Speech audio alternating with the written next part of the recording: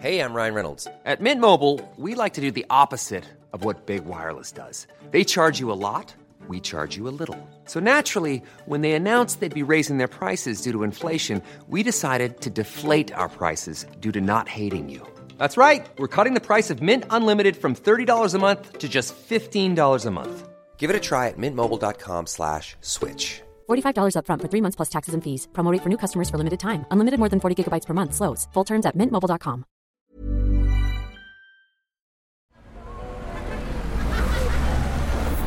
Podcast Network Asia.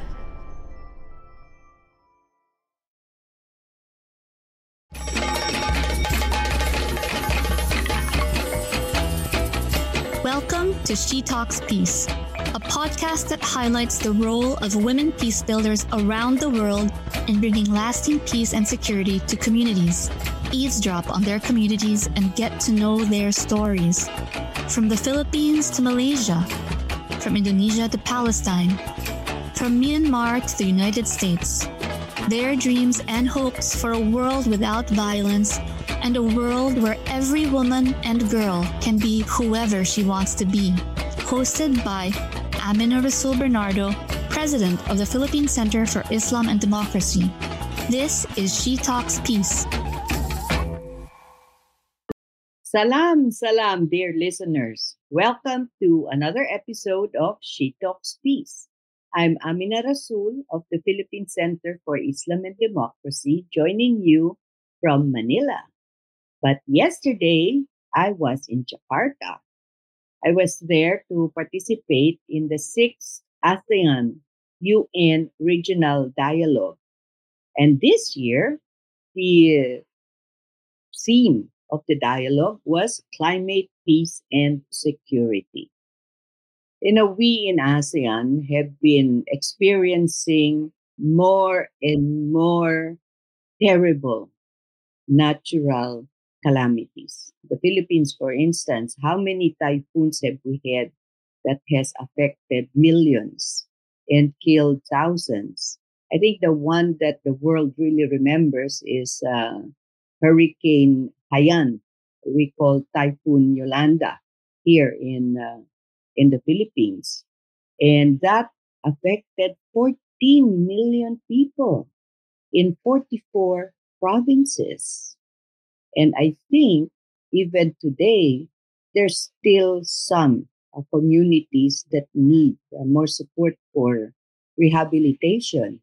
But during that the dialogue, the ASEAN-UN Regional Dialogue, or we call it AURED for short, I represented a group called the ASEAN Women for Peace Registry. This is a group of women experts selected by our governments as resources that can be tapped when needed to share our experience on peace building, women, peace and security. Some are fantastic mediators like former peace advisor Teresita Quintos Deles, among others. And we at the registry, we have been discussing the link between climate change as a non-traditional security threat and women, peace and security. I think all of you know that climate change can also be a catalyst for conflict. I mean, think about it. Rising temperatures, extreme weather events. These are not just environmental challenges, but significant contributors to conflicts around the world. Look at what happened to us in Mindanao, southern Philippines. Mindanao has experienced decades of experience in armed conflict with the Islamic Liberation Front, for instance, and thank goodness that we have a successful peace agreement with the Moro Islamic Liberation Front. In some areas, the armed group of the Communist Party of the Philippines is quite strong. And in many of these communities, when the devastation of typhoons or hurricanes hit and an already impoverished community gets even more devastated, who do you think people would turn to? They would turn to, sad to say, the liberation fronts for support, for assistance. And if the communities are not supported by state, by the government, then you have generally a return back to hostilities. Worse, when you have scarce resources such as water and arable land, this often triggers disputes, exacerbating tensions within and, unfortunately, between nations as well. So, climate change really isn't just an ecological issue, but a key factor in international relations and security. And what I said during the conference, where are the women? What happens to the women? Because when you have natural disasters, even man made disasters like armed conflict, women, children, and youth are more disadvantaged. They're more negatively affected. So we talked about what is the link between climate peace and security and women peace and security. I'm all of the women listening to me right now. We know very well when there is a conflict, when there's a disaster, women become like caregivers. We provide help, we provide support to our families, we take care of the children.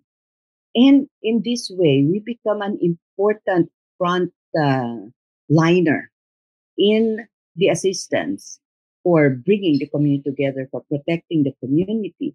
Unfortunately, we don't really seem to get as much access to resources to rebuild their families, to help further. And this is something that I pointed out. If you're going to be really talking about climate peace and security, you have to look at its intersection with women, peace, and security and support women's leaderships, bring them more into policy making, bring them more into program implementation so that when disasters do happen, these frontliners, the women, are ready and supportive and well equipped to help the state handle the disasters that we're experiencing and disasters still to come.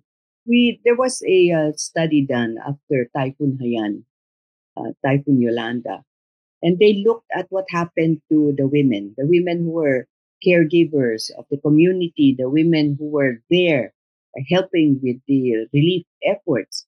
And they found out that it's something that hasn't really been studied very well, I think. They found out that these women, apart from being already victimized by the disaster, were also victimized by, would you believe, violence against women, sexual abuse. And I wonder if this important area of humanitarian assistance shouldn't really be discussed more and provided more space when we're talking about disaster risk management, when we're talking about rehabilitation. We're very lucky tonight because my guest is a former commissioner on human rights in the Philippines. She recently stepped down and has rejoined the civil society. And I do believe that they have taken a look at the situation of women who become part of the internally displaced communities.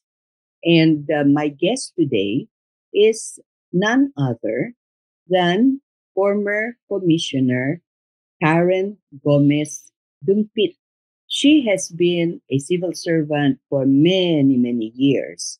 And I believe 28 years were devoted to the Commission on Human Rights, implementing programs that carry out the constitutional mandates of the Philippine Commission on Human Rights. Karen has worked towards the passage and implementation of various laws, including the Juvenile Justice Welfare Act, a law prohibiting the imposition of the death penalty, an issue that she's currently really working on, international humanitarian law bill, the Anti-Torture Act, the Human Security Act, Anti-Terrorism Act, and Recognition and Reparation of Martial Law Victims Act. She has worked on laws on women's rights and measures addressing gender-based violence, including the Safe Spaces Act, among many others. Karen successfully led the advocacy to block the reintroduction of the death penalty in the Philippines and advocated for the rights of persons deprived of liberty, which earned her a Gawad Paglilingkod or Service Award from the Catholic Bishops' Conference of the Philippines Episcopal Commission for Prison Pastoral Care. Currently, she is the chair of the Philippine Working Group for the ASEAN Human Rights Mechanism and the Human Rights and People Empowerment Center. She is affiliated with the Anti-Death Penalty Asian Network, the Coalition Against Anti-Death Penalty Philippines, and the UN Joint Program on Human Rights in the Philippines. Welcome to She Talks Peace, Karen. Hi, I'm happy to be here and thank you for the invitation. Karen, I'm really so glad that we had this opportunity to chat. I mean, we've been trying to get you on the show for weeks now, but you're all over the place pushing for your advocacy on against the death penalty and continuing the work that you had done at the Commission on Human Rights. But before we talk about the issue of women, I want to ask you about a statement that you were quoted as giving in a Philippine news media, Rappler. And you said, a change of administration, meaning from Duterte to Marcos, will not be accepted as an excuse to not mind the carnage brought about by President Duterte's drug war. What precipitated this, Karen? Well, I was simply asked a question about the human rights situation in the country, having changed hands from the former President Duterte to the now Marcos administration. And one of the things that we discussed was actually, is there still a drug policy in the country? And I responded yes, because it hasn't been rescinded. There have been killings. Killings have been going on, except that it's not anymore in the front pages. It would be at the back pages. It's sad to see that, things have normalized. Kumbaga, when you talk about killings, it seems like it's a common thing that happens, that you get to be insensitive about it. Now, my response to that was actually also couched on the issue of ICC, whether a new government should cooperate. And, human rights continuing obligations yan eh. So a change in government will not be an excuse to say, oh, but that was the previous government. This is the new government. We're not that anymore. It's not that. Government is continuing. It has to be accountable to even past human rights violations. So that was the context of it. And even the Supreme Court was saying that, in the case where they decided on whether a president at the time, it was President Duterte who withdrew unilaterally from the Rome Statute, whether that could be. And the Supreme Court said, oh, that's smooth and academic, but a president cannot do that without the Senate concurrence, if I remember that decision correctly. But what I distinctly remember about that particular decision was that at the time that we were a state party to the Rome Statute, we cannot shed our obligations from it just because we withdrew several years later. So the obligation continues. And the access to justice of victims of the drug war must be served, must be opened up. Ang nangyayari kasi ngayon, things have not been moving well for the families of the victims and the victim survivors of the war on drugs. If you see the number of cases, they're very, very little. And most of them are actually being pursued by the families themselves. No, there has to be a change in that. That's why I said that, because it's a fact that there were many thousands who perished in that drug war of the previous administration, that in my own assessment still exists Yeah. because the policy has not changed. Right. Karen, I think I saw a news article. Perhaps it was the statement by Carlos Conde when he made that opening statement in Geneva. And Mhm. the statistic they mentioned was like more than 30,000 killed, but only 50 something policemen were actually brought to justice, which Yes. is incredibly lopsided. And Mhm. the other thing that was interesting to me, months ago, Secretary for the Interior and Local Government, Abalos, was giving a talk about the situation, and he mentioned what he had discovered because it was early days yet at DILG.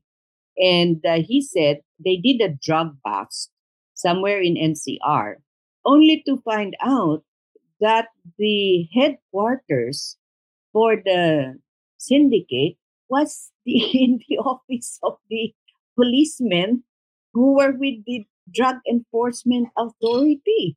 So he was really shocked.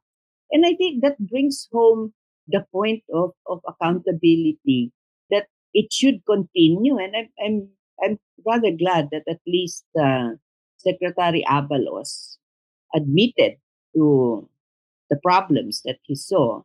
But the question, Karen, that you had actually pointed out is, so what do you do now? You have a new administration. What can be done about this particular issue? From your vantage point, Karen, as now you're civil society, you are continuing to push for the rights of all of these, most of them were kids, really, right? Who have been killed during the drug war. There were about a little over 100 who were children, no? And this was Human Rights Watch was actually monitoring that particular sector. Um, well, to be fair, no, there have been some changes. At least now you see that it's the trend has been, slowing down. It's not one time, big time. You don't see 32 being killed in one day, and then the president saying, if we can keep this up, this will be good.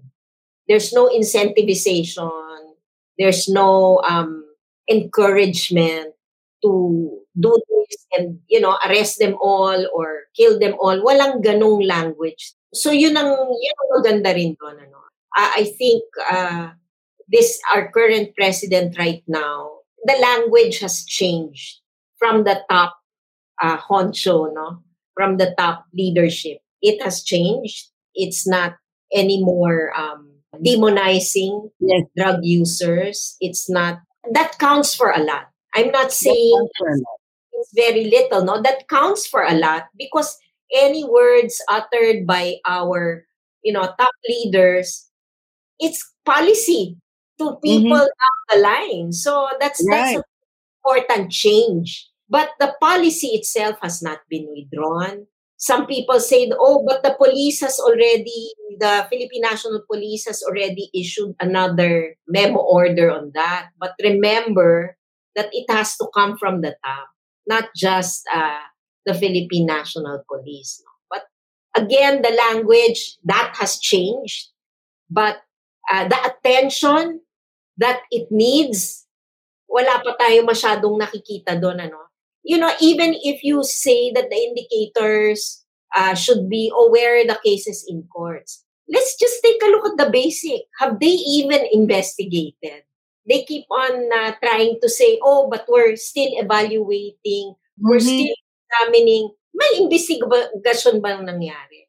And those instances where sa tagal ng panahon, it has become a cold case, when they say that it's difficult because people have not come forward to give their testimonies, is something that's really, it was lost in time because they Right. kept postponing their responsibility. But it does not mean that the new administration should not take a look at it. There has to be some remedy. there has to be some access to justice that could be open for victims and victim survivors of the war on drugs. Yeah, I absolutely agree with you. The other thing that really worried me when they were trying to implement the Duterte drug war and just really capturing small fish, minnows, addicted young people who were selling a few grams so that they could continue with their habit, and the information that the big guns were not really being touched. And I realized during those years the influence of narco-politics. For instance, Karen, I know you know this full well when you were in the Commission on Human Rights.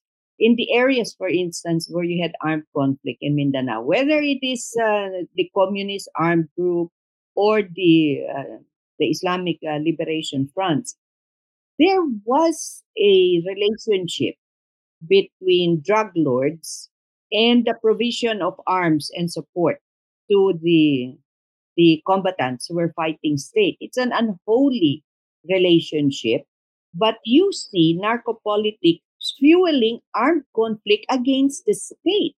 And it really boggles the mind why you can't spend as much time running after drug lords that you do running about after the little fish.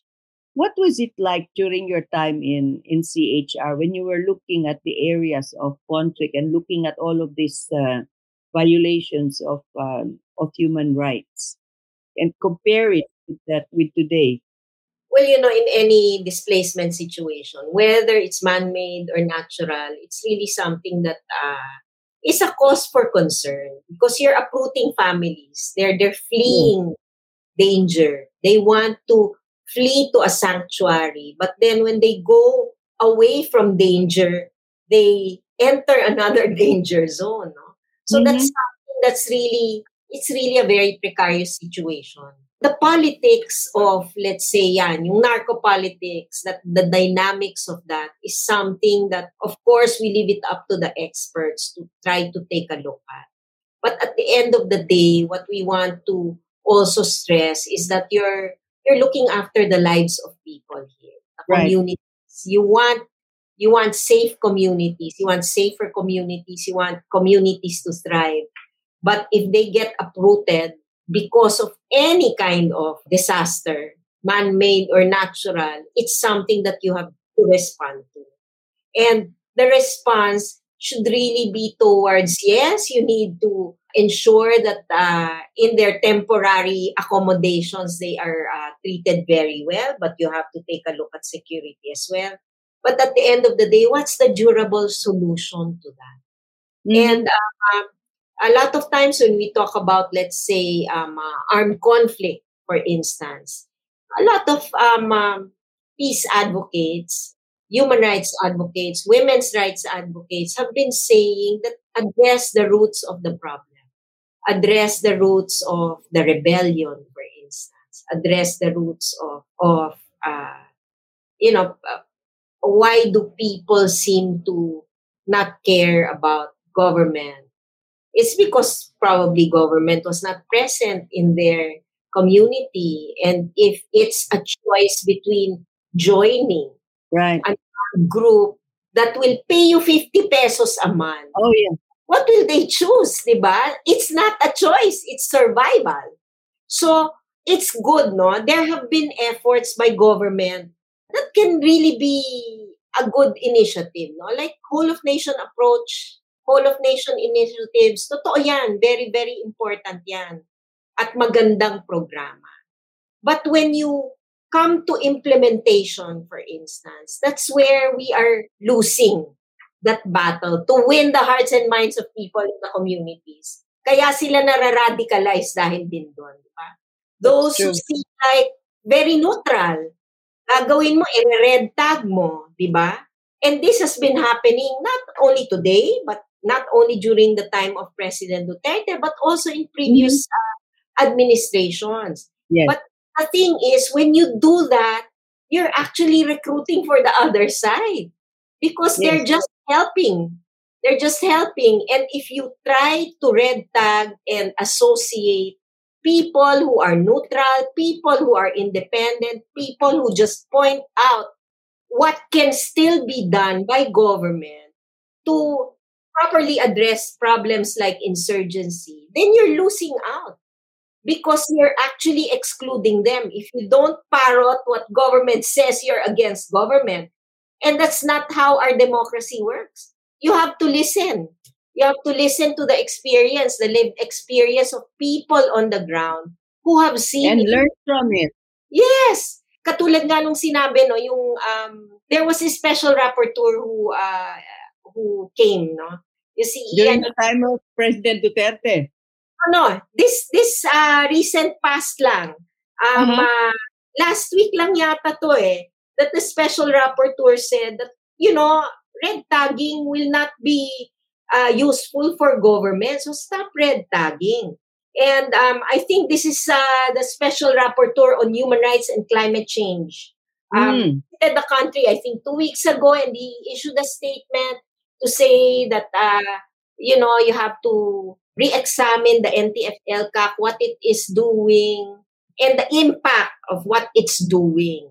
So we have to take heed of all of this because we're not winning the hearts and minds of people if we try to demonize everybody who is just trying to help and not seen as an ally just because they don't agree with government. That's right. You're just pushing them into the arms of those who are against the state. And I'm speaking from experience. I mean, it's the first time that as CHR over the past, at the time I was with CHR for 2016, over 2.5 decades. Yeah. And we will become associated with CPP and PA. Right. Just Right. don't agree, and this is our observations. And, it's very, very sad and very disappointing. No, we expect a little bit more from government, especially our security sector actors. And I'm not just talking about police and military. Yeah. Security sector actors are everybody in the community, right. oversight, monitoring bodies where you need to be recognized as such para makinig, di ba? And it's not helping any. So that practice has to end. And the real issue is really the root causes. Gutom ang tao, walang serbisyo na makikita. I've often said this, no? Yung, let's say yung sa SOS, yung sa Children Save Our Schools, di ba? Hininto nila yon. Yung mga eskwelahan o mga learning centers na nagsaservice dun sa community. Ang tanong ko, sino na yung nagsaserve dun sa community? Na saan na nag-aaral yung mga bata? And some of these kids were actually allowed by the parents to go around to live kasi nga gusto nila mag-aral and all that. So services on the ground in the communities is something that will really spell the difference. At ang communities naman, hindi naman yan kakampi. They just want to survive, no? Yeah, they just want their children safe. And if you're caught in the crossfire, what will you do? You're a civilian. What will you do? You will go into the arms of who can protect you. And many times, it's the group that's fighting state. I'm Sandra, and I'm just the professional your small business was looking for. But you didn't hire me because you didn't use LinkedIn Jobs. LinkedIn has professionals you can't find anywhere else, including those who aren't actively looking for a new job, but might be open to the perfect role, like me. In a given month, over 70% of LinkedIn users don't visit other leading job sites. So if you're not looking on LinkedIn, you'll miss out on great candidates like Sandra. Start hiring professionals like a professional. Post your free job on linkedin.com/people today. Everyone knows therapy is great for solving problems, but getting therapy has its own problems too, like finding the right therapist, fitting into their schedule, and of course, the cost. Well, BetterHelp can solve those problems. It's totally online and built around your schedule. It's surprisingly affordable too. Connect with a credentialed therapist by phone, video, or online chat, all from the comfort of your home. Visit BetterHelp.com to learn more and save 10% on your first month. That's BetterHelp, H-E-L-P. But before we get more into this topic, let me just ask our listeners, Karen, because we've got listeners, we've hit 101 countries already. So, dear listeners, if you have questions, comments, or thoughts you want to share with our guest Karen, do email us at shetalkspeacepodcast@gmail.com. Let me repeat that, shetalkspeacepodcast@gmail.com, or our Facebook, Twitter, and Instagram at She Talks Peace. Don't forget to give us a follow. And now let's go back to this interesting conversation with Karen. I want to ask you something, Karen.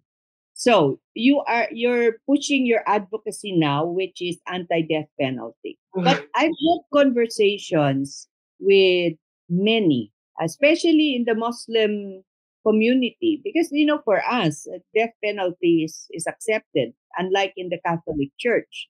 And they say, why would you not give death penalty for people who commit heinous crimes, or in the case of the drug war, to these drug lords who have wreaked so much harm on our children, who have destroyed institutions by getting engaged and supporting political leaders through narcopolitics. So why, Karen? Why is it important that we don't have the death penalty? Of course, we don't have it anymore in the Philippines, right? But there's a move to bring it back. So why, dear Karen? Well, because our justice system is imperfect, and no justice system is perfect in any corner of the world. If you Yeah. take let's say, advanced justice systems like the US and even in Europe, you will find, well, in Europe wala na, di ba? Kasi sila talagang abolitionist na, no? Right. At least in EU. And ang tinitingnan kasi dito is that no justice system is so perfect that you can impose the death penalty, which is irreversible. Pag nagkamali ka. That's one. Yeah. Second, siguro, what I can tell you is that the death penalty is something that it uses to teach people not to kill. Let's just put it that way. But how can you teach people not to kill if you will advocate to kill that person who killed another? Diba? It doesn't follow. It's illogical. But the third is really every one person has dignity in them. Every person has goodness in them. You believe in rehabilitation. And being for the death penalty does not mean that you have to, you're for crimes to go unpunished. That's the most important. No? Those who are advocating to abolish the death penalty in all corners of the world, kasama na po ako dyan, and the organizations that I am affiliated with right now, it's not about anything else but trying to ensure respect for the right to life. Right. Every human being. There's no requirement if you are good or bad, have done bad things. We believe that there are second chances. There are considerations like, for instance, if this person is a danger to society, then there are ways by which you can stop that person from committing crime. You can protect the communities. And at the end of the day, what matters is all systems must be able to respect human rights of every human being. A lot of people make it emotional, and it is, right? Victims, survivors of heinous crimes or most serious of crimes, a lot of our advocates will say, but they want it. They want it. They want it for justice. But killing is not, death penalty does not equate to justice. That's, you're right. Also not a deterrent. I mean, there are studies upon studies that show that. But at the end of the day, not all victims also want it. Not all victims want the death penalty. They just want them to be punished for the crime that they have done. And all punishments, if we are a responsible member of the global community, if we are a responsible state and government, we must be able to respect human rights, even if at the end of the day we need to render a humane punishment. No? Going back to the Islamic faith, actually, yes, there's a death penalty there. There are alternatives to the death penalty. So there's a diya, blood money. There's also forgiveness as a factor. So when we talk about the death penalty, it's not just that. We know it's ineffective in solving crime, in deterring crime. But at the end of the day, we need to look at viable, effective alternatives, and the death penalty is not one of them. Yeah. Let's go back to what you said earlier about death being final and imperfect justice systems. Is it true, Karen, that, for instance, in the Philippines, when you're looking at the death penalty, the percentage of those who were, judged to deserve the death penalty is overwhelmingly poor, and that people who belong to the richer communities rarely get the death penalty. They get like soft pass. Yes, there was a study by the Supreme Court, no, in a particular case where they found that all the in the 10 years, if I remember correctly, in the 10 years that was where death penalty was actually implemented from the time of, at the time, President Ramos, no, was the one, that administration was the one that reintroduced the death penalty after we have abolished it. And in the 10 years, the figures were 7. Actually, it's more than 7. It's about 71%. 7 out of 10, the Supreme Court said, the lower courts gave a wrong verdict of death penalty. So it was remanded kasi mali, the sentence was erroneous. 70%, more than 70%. That means 7 out of 10 wrong. That's amazing. And that goes to show that our justice system, is so imperfect. And had it gone through the same process, or let's say it was sustained by the Supreme Court, for instance, affirmed with finality, and yet DNA evidence at the time was not available. You have what you call the innocence projects in other countries. We had that in the Philippines. There was one particular case where the DNA evidence shows that it wasn't him. So it wasn't that person that committed it. That's one thing that's really very important to make. No? And at the end of the day, it also shows your humanity and your dignity as a person. If you want another person to suffer, diba? It's unthinkable to do that. No? At the end of the day, death penalty is perhaps what we consider the utmost form of torture. And torture in international law and in any place is absolutely prohibited. No, for me, that's how we regard the death penalty. It's the utmost form of torture.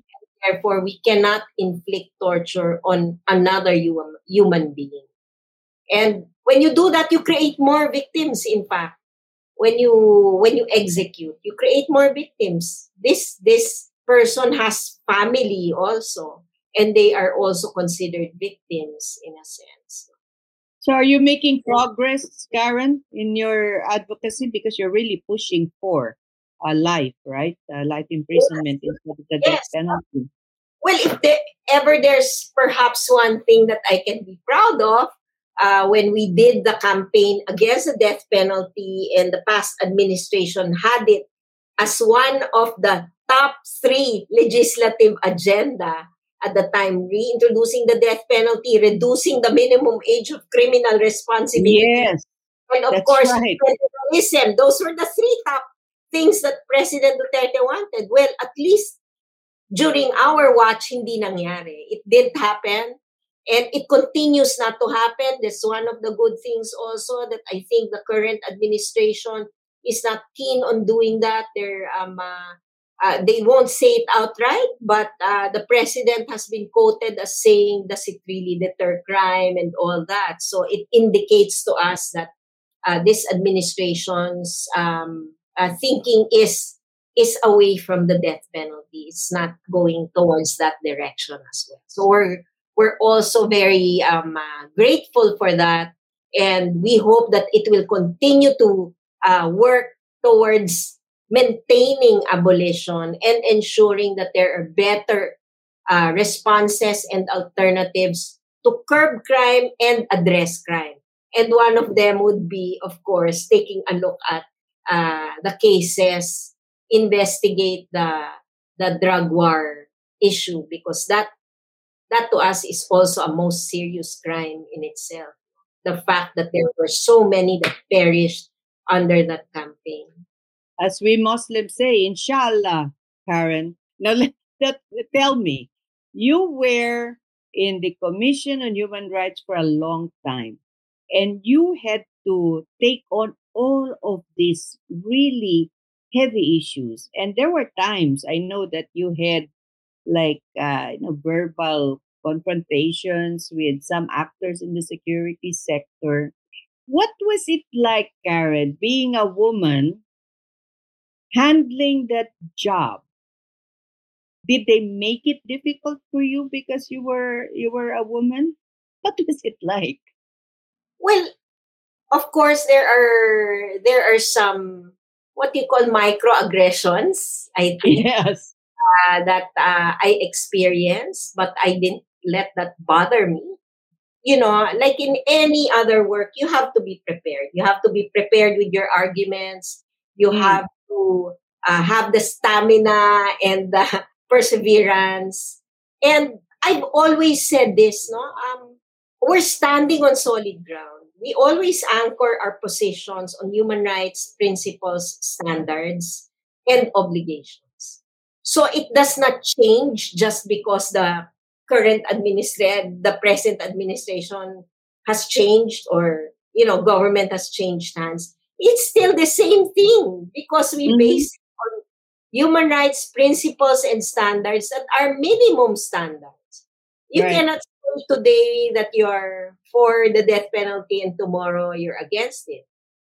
The Commission on Human Rights has always been towards the affirmation of the right to life, and therefore will always be against the death penalty. Diba? It will always take a look at the historical and structural inequalities that women has faced over over time immemorial, to be able to explain why we have affirmative action laws like violence against women, like safe spaces. So it's the same. That's why it's so good, because you don't change positions. You always stand for human rights. You always stand up for the human rights of every person, and that will not change. Perhaps in the way you communicate it will be something that can be, changed a little bit. You have to strategize how you deliver the message, but at the end of the day, you still stand up for human rights, period, full stop. So you're the rock in the river, Karen, and you just let the flow of these nasty remarks and these microaggressions flow around you, and you stay the course. And at the end of the day, it's like gulong ng palad. I don't know how you. The wheel of life. Yeah, it's at the end of the day, you will be at the bottom sometimes, and then you'll be up. It's just like a bamboo tree. You're supposed to be resilient in any winds of change, no? But at the same time, you're really rooted with your conviction, with your principles, and that should remain unchanged. Any politics will not change what human rights are and what the obligations are. That's really good to hear coming from you, Karen, with your decades of experience fighting the good fight. And time flies. I've received a time check from our producer. But before we go, Karen, what would be your message to our listeners who perhaps are finding some of discrimination, some human rights violations, and don't know what to do? What would be your advice to our listeners? Well, number one is always prepare. If you have a message, you prepare, and you prepare by anticipating all the challenges and all the problems that may come your way in trying to advocate for that cause. That's one of the things that perhaps we can do. Always have reality checks. At the end of the day, as a woman, I cannot perhaps make that excuse that, are you saying that to me because I'm a woman? No. You Mm. address the question very well, and if you get attacked, just stand your ground and say these are your obligations. This is human rights. Are you not for human rights as well? So you need to prepare, and you need to know the battleground as well. And you know that there are a lot of entities that will not be respectful of you, will attack you, will Mhm. uh, will belittle you, just to destabilize what you want to say, or just to shake you. But if you're standing on human rights principles and standards, you're standing on very firm ground. And at the end of the day, and this is something that perhaps I can share with you, in my so many years, especially in the last 7 years of my professional life in the Commission on Human Rights, I continue to be a human rights advocate, of course, is the fact that, it's not enough to stand for the right things. Because you can sound like you're a self-righteous, higher being. Yeah. It's the way you communicate also. So you can stand up for the right things, but you have to convey things the right way as well. So that's where strategy comes in. That's where effective communications come in, and probably try to make it positive, and try to find common ground, because that's where it happens. No? That's where a connection happens. And if you deliver a message that will further divide, then just try to take a step back and see, where can I find common ground to begin with. And I think that's how any conversation begins. You find common ground. You find common interests. You find a common objective, and then you start moving Thank you forward. so much, Karen, for those words of wisdom. I think peace builders around the world, that seems to be a common, part of their formula.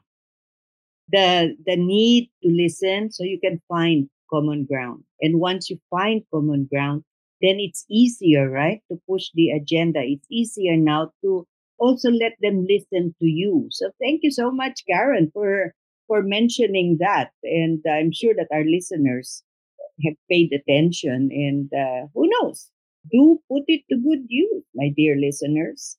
So this has been another wonderful episode of She Talks Peace. Thank you to our guest, Karen Dumpit Gomez. And I wish you more power, Karen, in your advocacy, because you really need to do a lot more in ASEAN, with the situation evolving in some of our neighbor countries. So you're needed in action there. So thanks so much for joining us, Karen. Thank you very much. And it's been a pleasure. And anytime you need us, we'll always be here. Woman to woman, and the Women's Network will always be there. But of course, the human rights work goes beyond even ASEAN, but in all corners of the world, we'll be there. So maraming salamat for your invitation. It's been a pleasure and a privilege. Thank you, Karen. So, dear listeners, thank you for joining us today. This is Amina Rasul of the Philippine Center for Islam and Democracy saying bye for now. Give us a follow at She Talks Peace on our Facebook, Twitter, and Instagram to get updated on the latest episode releases. Do share it, please, with your peers. Again, this is She Talks Peace saying bye for now. See you next week. Bye. She Talks Peace is brought to you in partnership with Podcast Network Asia and Podmetrics, the easiest way to monetize your podcast. For more information, check out their website at podcastnetwork.asia and podmetrics.co.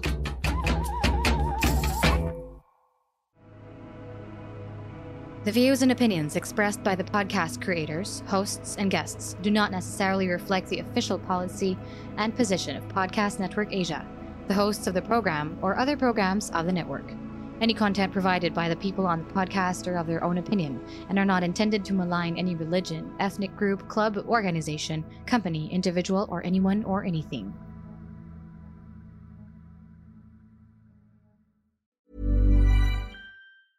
Hey, it's Paige DeSorbo from Giggly Squad. High quality fashion without the price tag. Say hello to Quince. I'm snagging high-end essentials like cozy cashmere sweaters, sleek leather jackets, fine jewelry, and so much more. With Quince being 50 to 80% less than similar brands. And they partner with factories that prioritize safe, ethical, and responsible manufacturing. I love that. Luxury quality within reach. Go to quince.com/style to get free shipping and 365-day returns on your next order. Quince.com/style.